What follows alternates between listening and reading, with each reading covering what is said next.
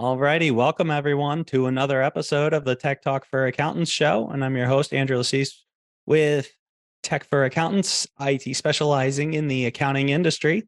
And with us today is Geraldine Carter, a strategy and mindset coach for solo CPAs with 250,000 to 1 million in revenue. Her clients go from being overworked to working the hours they want while maintaining and growing revenue, which kind of sounds like a pipe dream if you ask me, but she seems to be an expert in the field. So how are you? I'm great, Andrew. It's good to see you. Thanks for having me.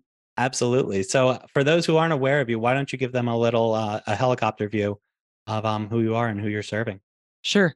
So I serve, like you say, solo clients typically in the 250K to 1 million range. And I only work with the overworked ones, right? Because not every CPA is overworked. Not every CPA wants to not be overworked, but I work with the ones who are overworked and they want to get their lives back. And we do it by understanding who they want to serve, what those people want to buy, and how to sell it to them.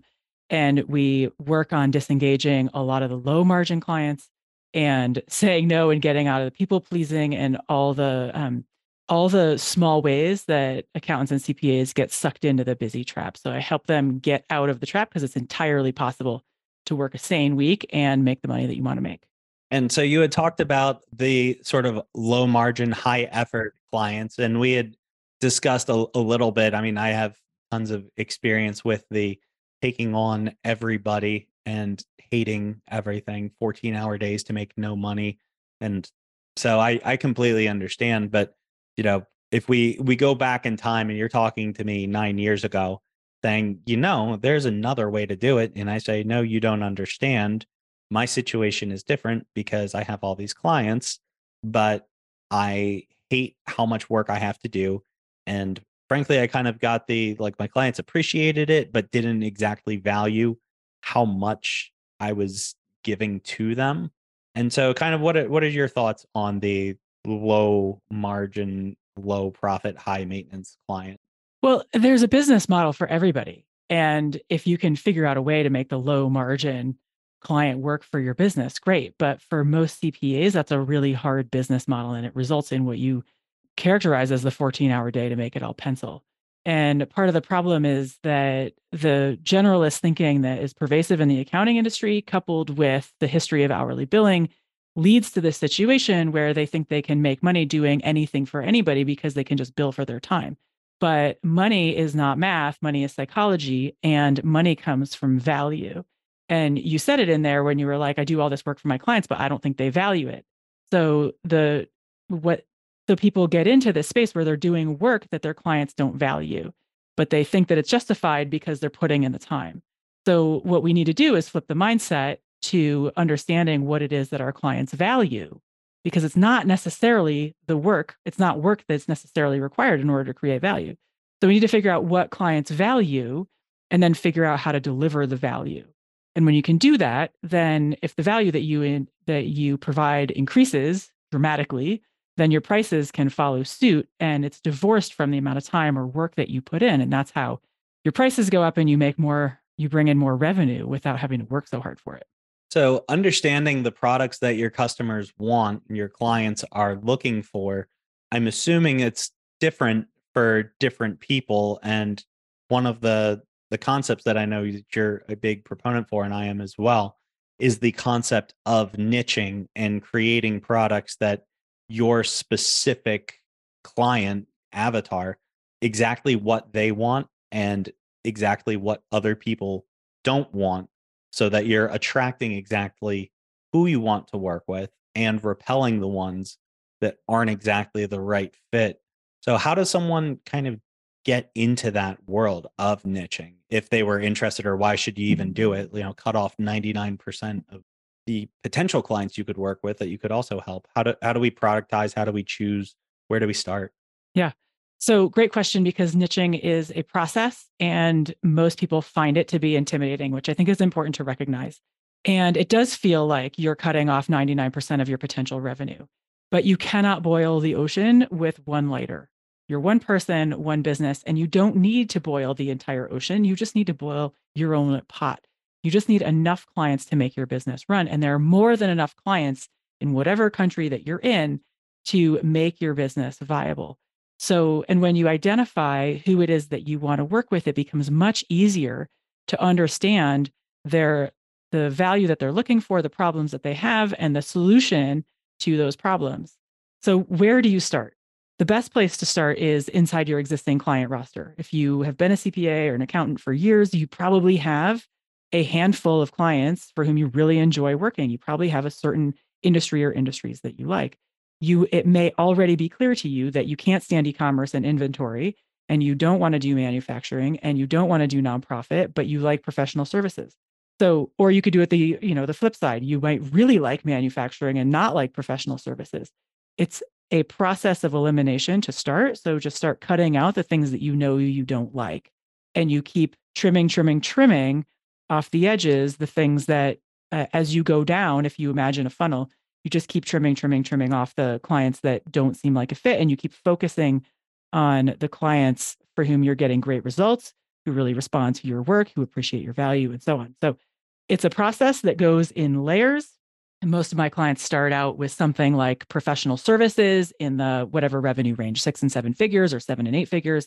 And then they narrow down from there. Is it lawyers? Is it architects? Is it engineers? Is it creatives and photographers, website designers? And they're like, no, I can't really handle the creative types, but I really like the architect because I toyed with being a design build person. So I get them and I like them. So you just keep going, narrowing down who you want to work with and continuing to narrow your focus, talking to those people more, deepening your understanding of their challenges so that you can provide the best solution. And then you get better and better at becoming more expedient at providing that solution. And so our journey, and I'm just curious of your opinion on the way that we had taken, was our first 6 years, rush tech support, everything to everybody. Mhm. And, like we were profitable. It worked, right? Like it was a business that everybody, we all made money doing our job and like customers were happy. There wasn't really anything bad necessarily about it. And so when we sort of dipped our toes in the water of niching, what we did was we created a DBA and just kind of started from scratch on the DBA while still supporting the original company. Because I mean, you have a 7-figure company that runs itself. It's pretty hard to just be like, hey, we're going to stop doing that, even though it works. Try something else that possibly is going to work better. So we created a DBA and just sort of like built that and then just kind of pointed to like, you want our reputation, like you can look at Rush until we built up enough of our own so that the company could stand on its own. So that was the direction we took when we did niching. How do you suggest people start down that path? So I have clients who have done it both ways, where they have spun off a new company with a new name, new logo, whole thing. And that way has worked. And I would say that most of my clients, because their names tend to be something that their business name tends to be something associated with their name already. It's more the exception that they have a business name, right? Like Rush Tech. It's usually like first name, last name, comma CPA. So I would say 80% of them simply stick with their name. Or if they do the DBA version, it's like first initial, last name instead of full name. It works either way. I'll talk about for the ones who stay with what they have, what they usually do is basically high grade their best clients, offer them higher level services with more value, and start going in that direction. But they test it first before the marketing catches up. So they test it, see if they like it, see if it all pencils. And when they start to see that they like it, then they start to bring their marketing around. Usually that means their website, their social media second. And then over time, they bring on enough clients in their new niche that there becomes a point at which they start disengaging. They progressively disengage clients who are not great fits. And the more clients they bring in who are great fits, the more clients they send a disengagement letter. So usually they transform it by maintaining the one business. But for the ones who do go out and spin off a new brand, new logo, new title, et cetera, that also works. And the methodology is the same. But what you have to be careful of is the tendency to allow your old business to continue to suck you back in because they have this brand new thing over here that seems all shiny, but in air quotes, they can never get to it because the old business is still taking up too much of their time. So when people have that question, that's the story that I tell them, and they can decide they both work. You just need to watch out for not being able to give your new business enough sunlight to grow. That's a really good way of putting it. I think our situation was more of like writing is on the wall that everything we're doing with the everything for everyone, it's not going to last forever. Like we still have a couple years left of doing it how we're doing it, but just we had 4 consecutive years of 50% gross of the prior year. And you can blame anything you want. I mean, I take the responsibility at the end of the day, but it's it was easier to just basically like jump ship and just be like, we've got this thing that's on Mhm. autopilot and slowly not going to keep going the direction that we want it to go. In the last 4 years have confirmed that story. And, we were talking with like business brokers and people were approaching us for sales of the company. And I recall one of them, I was at a meeting with a girl and we had never really discussed like what the final price would be. It's just sort of like EBITDA, like multiplier and stuff. And I remember she had said, she was like, yeah, I mean, I think this deal is a done deal. It's going to work unless you wanted something absorbent like $300,000. And in my head, we were selling it for like 3 million. And I was like, what do you mean? She's like, like if, cause like this company's not really worth anything. You guys are like dying like the last 4 years in a row. Like, I mean, yeah, you have customers and like you could, run like a win back campaign and get like a short bump, but like company's not that valuable. And like that stung Yeah. so much. And that was right around the time when we really started focusing on the niching. And now, like, if you're listening to this last December, we did double what you were willing to offer us in just December. Take that. But I mean, she was right though. Like it wasn't as valuable as I had wanted it to be. So it was easier for us to sort of throw away the old thing, like leave it on autopilot and let the people that autopilot run it just sort of be there while everyone else migrates. And it was a throttle. It wasn't just an overnight, like now it's all accountants and, drop the other thing. The other thing supported us Yep. until we didn't need to. So you had mentioned, sending clients a disengagement letter. I know on my side, it sounds wonderful. Like get rid of this client that's a headache, but also it's like that's revenue. So Yeah. how do we get out of the yeah, that's revenue and obviously like it opens up more time for better clients, higher paying, less stress, you know, let go of the weed the garden, right? Get the Yeah. weeds out. Like just because you Yeah. have weeds in it doesn't mean your garden's yes, it's got more stuff in it. It's not better. But Yes. how do we get through that mindset of like you can disengage people that are currently giving you money? Yeah. So the mindset piece is the key, right? Because you can look at the numbers, you can ask the question, yes, it's revenue, but what is it costing you in terms of opportunity cost? What are the actual dollars of clients that you could bring in at higher levels and how many of those clients that you need? And most of my clients, they know they want to disengage clients and the revenue fight of yeah, but it's revenue.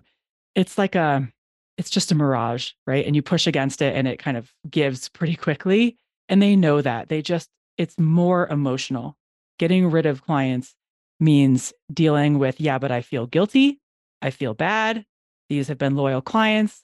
They got me started. You don't remember where you came from.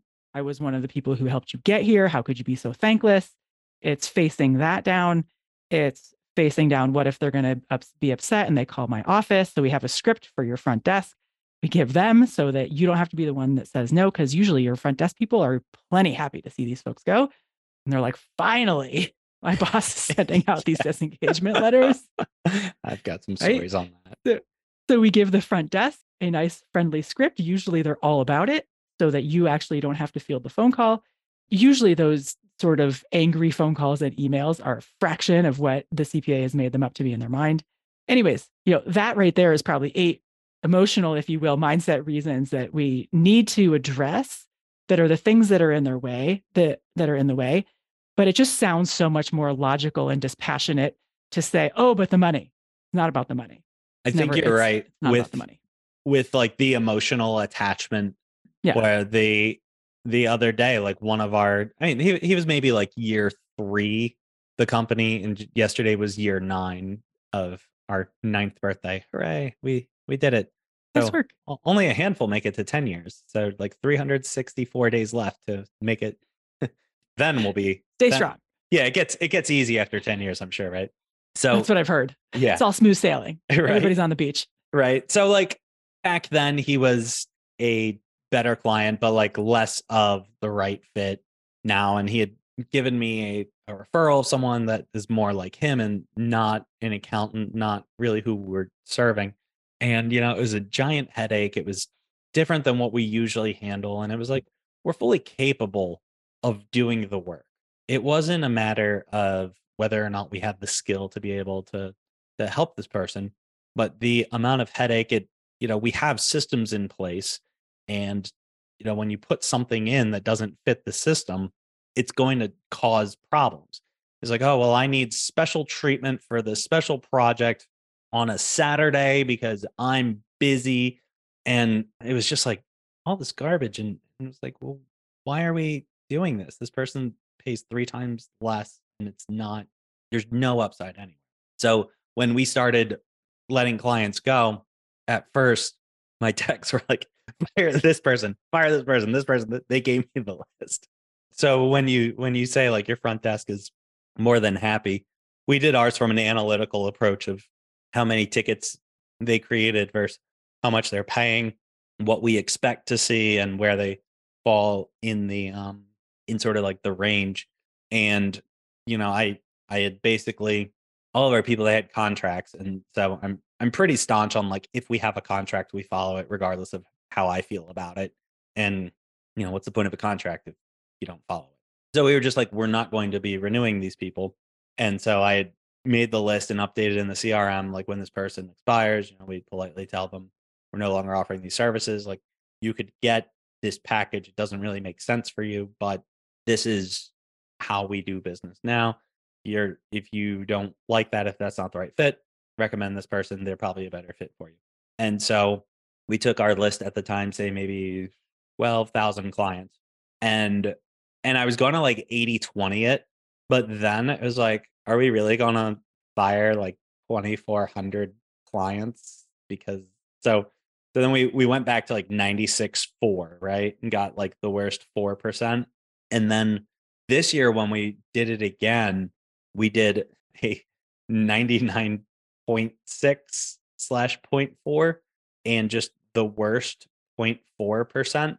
Because what we found, even though initially it was like, we're just going to be cutting, we had gotten rid of the big headache ones, like that 96.4, which is an 80/20 of 80/20.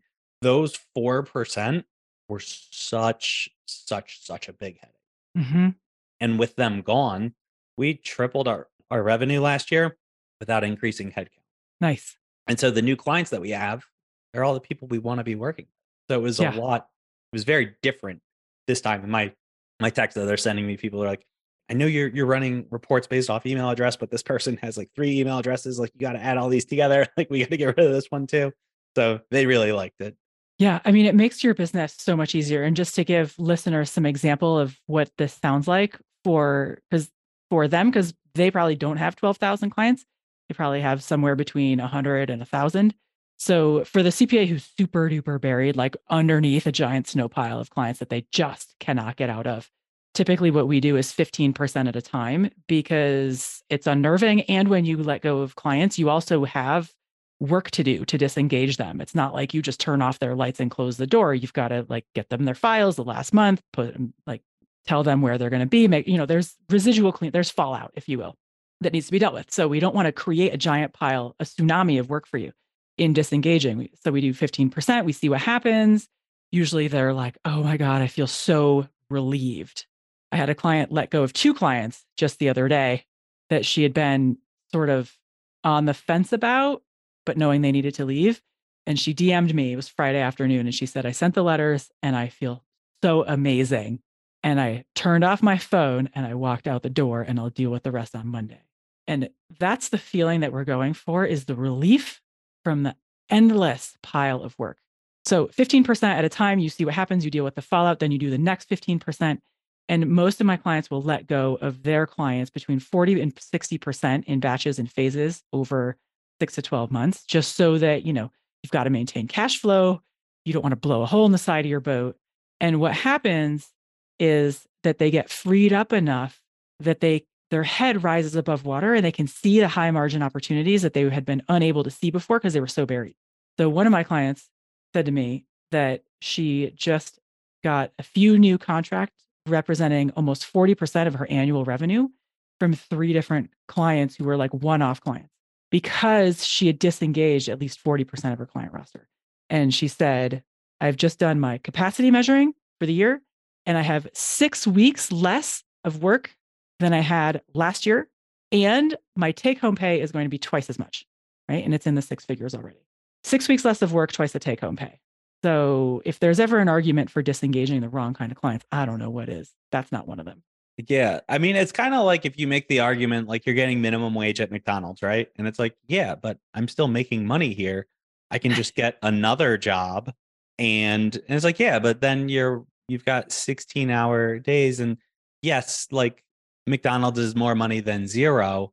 However, you're getting rid of any opportunity for other things because your time is finite no matter how you look at it. And you can build and scale a company and then replicate yourself, but especially on the smaller level where you're involved with the day to day. And, I've been fortunate enough now I'm at the spot where I don't know a whole lot of my clients on a personal level. And not that it's like, oh, it's great. I hate knowing people, but I can see the forest for the trees. And it's like, this person has produced 5 times as much work as we're wanting to see. And I don't have that emotional attachment of, yeah, but this was client number 4. Like they started on the journey with me. It used to be me in my living room. Like I know their kids' names and stuff like that. It's like, running a business, you could still have relationships, but it's like being able to look at it through the lens of we're running a business here. And yes, we get to help people. And yes, like we get to build relationships as a byproduct of the business. But all your relationships don't have to be with just the wrong people. And so we had kind of hit on, the getting rid of weeding the garden, getting rid of the not so great clients. What do we do with the good ones? So do you want to keep your good ones or do you want to have only best clients? Because you can keep your good clients, but if you want to have only best clients, then you're looking at still going to your best clients, understanding what it is that they want. What do they want to buy from you? What is the problem that they are really looking to solve? And designing your packages, your services, your products for those people, offering those people your good, better, best that are typically a level above what you're currently giving them or offering them. And then applying the same process, right? So even your good clients, if you have best clients, even your good clients may in time need to find a new home. So it just depends on what kind of business you want to have. And it's really, there's no right or wrong answer for how to run your business. You get to choose. It's just a question of what is the business that you want to have, and then you design it that way. And so as we're approaching, at the time of the recording, the April 15th deadline's right around the corner. So we're in obviously the heat of busy season. So what do accountants need to do to get out of the busy trap? Hmm. Well, a number of things in a very specific order. And one of them is, like we've been talking about, disengage what you need to disengage so that you can breathe again. Because it's really hard to build a business when you're constantly stressed out and overwhelmed. You don't think as clearly as you need to be. And then you look at your client roster, you decide who it is that you want to work with. Who are your people? You ask, what is it that they want to buy from you? And you talk to them about their problems because they don't want to buy accounting and they don't want to buy CAS and they don't care about CAS 2.0. They're looking to have their problems solved. You need to know what that is, and then you've got to figure out how to sell it to them. And one of the places that I think accountants don't give enough attention to is learning how to communicate value. And what they tend to do instead, if a client says no or prospect says no, is they blame it on the price. Oh, the price is too high. But the other options are that's the wrong buyer for the price, or that you didn't do a good job effectively communicating the value. If you can do those things, communicate the value for the right buyer, then your business reaches a new level. So that's the process that we go through in down to 40 hours CPA Mastermind, which is the program that I run for accountants and CPAs. And that's what I recommend for people who are in the sort of overworked, endless cycle of busy. And how do how do we start down that path? So we've talked about the disengaging clients, and I'd assume that's sort of the biggest piece of sort of getting the ball rolling is like stop hanging on to all the things that are weighing you Yeah. down. Yep. Give yourself some air and room to breathe. And I think it's difficult just for people in general to just kind of get over that hump of if I let them go, then they'll be mad at me. And like they're not that bad, but I run through it still, even without knowing people personally, just seeing their names. And I get those thoughts in my head too. But then I come back to remember all those times you talked about that McDonald's analogy? Like, this is a McDonald's job. Yes, it's more than Mm-hmm. zero, but you could find others. And as the company grows and you have to hire other employees as well or get newer technology to be able to keep up with the demand that you have, that's all really expensive. Mm-hmm. So if your capacity per employee is in a better proportion, you're going to be more profitable just as a byproduct of simple math of like revenue per employee. Or really the metric that I look at most is like the BS per dollar. Like I think that's more of what everything comes down to. It's just like how much BS and headache do we get from this person versus how much they're paying us. And we had to fire our biggest client of all time not too long ago, and there was a whole lot of ugliness attached to it, just like my next door neighbor. I'd probably vent about him more than anybody else. It was a lot of but he was a firm that was doing as much work. Like, we had to do as much work as a firm that had 3 times the amount of employees that they actually had, but they were paying the "you're my next door neighbor" rate. Mm. And so when I tripled his price, he's like, "How dare you do that?" Like, honestly, you're still getting a steal even at triple the price. It is what it is. And then as soon as they were like, "We're done," blah blah blah, everyone on my team was like, "Thank God," Yeah. including me. And you know what? Even with the revenue gone, right? We don't even notice. It's Yeah. like insignificant in the big picture, but just happier. They're, yeah. But everybody's happier, right? And your staff knows who the crummy clients are. There are two things to pull out in here that I think often get overlooked. And one of them is that the risk of keeping your crummy client is that your other clients suffer and don't get what they need. And your best clients leave because you're dragging a crummy client along. And the even bigger risk is that one of your staff members leaves because they've had it and you haven't done enough to protect and shield them from crummy clients. And they're like, I'm not putting up with this guy. I've told you 14 times that he's a pain in the rear end and he treats me like crap. And you're not protecting me. And I don't need this to be my life is facing this jerk client every week. So I'm out of here. And now you have a, high 5-figure, low 6-figure staff member that you need to replace, first hire, replace, and train. It's a huge expense for dragging a crummy client along that I think often gets underestimated because you don't see it until it happens. So for listeners, your whatever you like to call them, unfavorite bad fit clients can find a new place that will be a great fit for them and it doesn't need to be under your roof and your business will be better off. You'll be happier, your staff will be happier, and your existing best clients will get better service when you weed your own garden. And at the end of the day, like that's really people aren't even looking to have more money. It's the things that money buys and that usually will correlate to like freedom and happiness. And it's like, well, you're holding on to things that are not making you happy. And it's like, well, why? And it's like, well, so I can have more money. And it's like, well, what's that going to do? It's like it's going to be able to buy me happiness. And it's like, you could drop things that don't make you happy also. And Yes, that happiness also is right in front of you. yeah, yeah, it's like you're holding on to a negative thing. It's like, what are you going to do? Just keep collecting from them until you're happy and then drop them and then be happy because you dropped them. You're already at the point that you need to be at in order to do it. But I know for myself personally, that was a giant struggle. So that's why I'm like so intrigued on the idea of the disengagement, especially where I can I listen to my team, and when they tell me, hey, we should fire this person, just like they wouldn't say it unless it was a big thing. Like when we first did it, I'd get a list every single day from people. One person in particular, he's like, you're firing clients? Fire this one, this one, this one, this one, this one, this one, this one, this one, this one.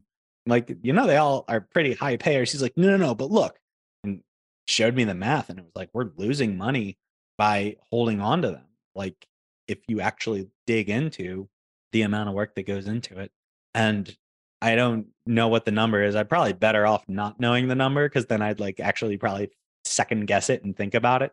But I mean, we've let go of thousands of clients now, and whatever that makes up in revenue.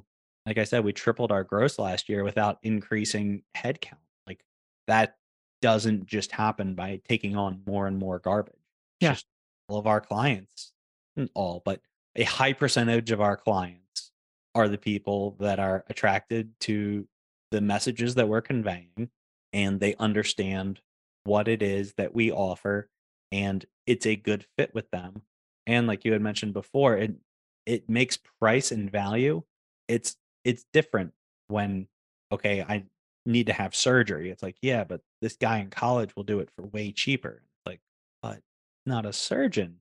Oh yeah, well, my uncle, like his kid's friend is going to school for accounting. Like he's going to do my corporate books. Like, you sure about that? It's like he's really smart. Like, but he doesn't know what he's doing either.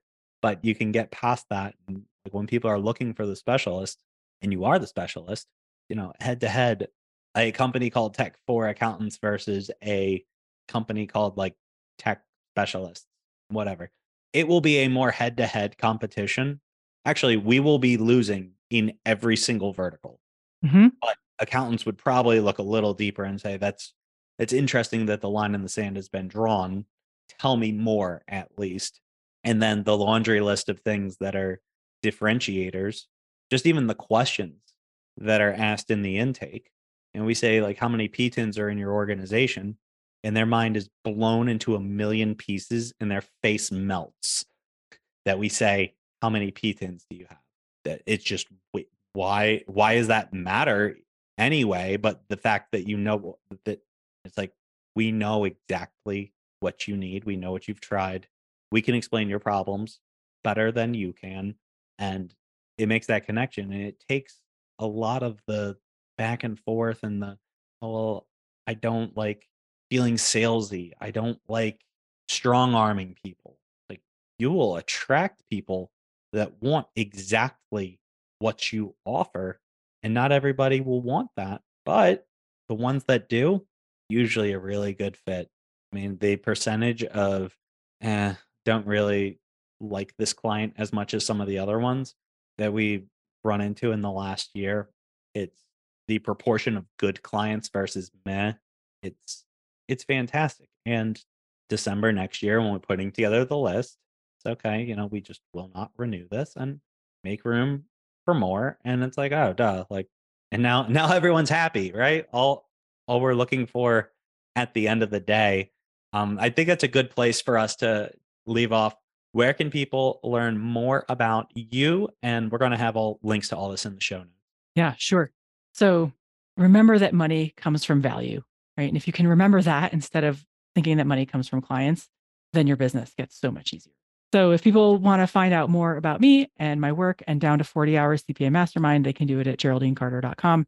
And for those who are interested in a one-page price increase letter or my one-page disengagement letter, they can get those things too at my website. The disengagement letter is at /disengage, and the price increase letter is at /increase as it's spelled. So you can just go type those things in. You should be able to get there right away. So go get those things so that you can start implementing some of the things that you and I've talked about today, because you're worth it.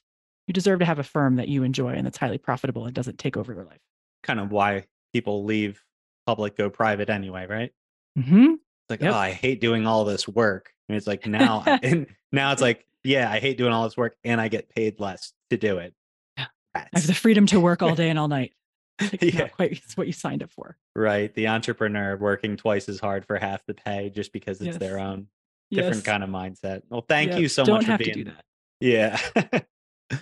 Well, it was great having you on the show. And until next time, if you enjoyed the show, please be sure to like and share.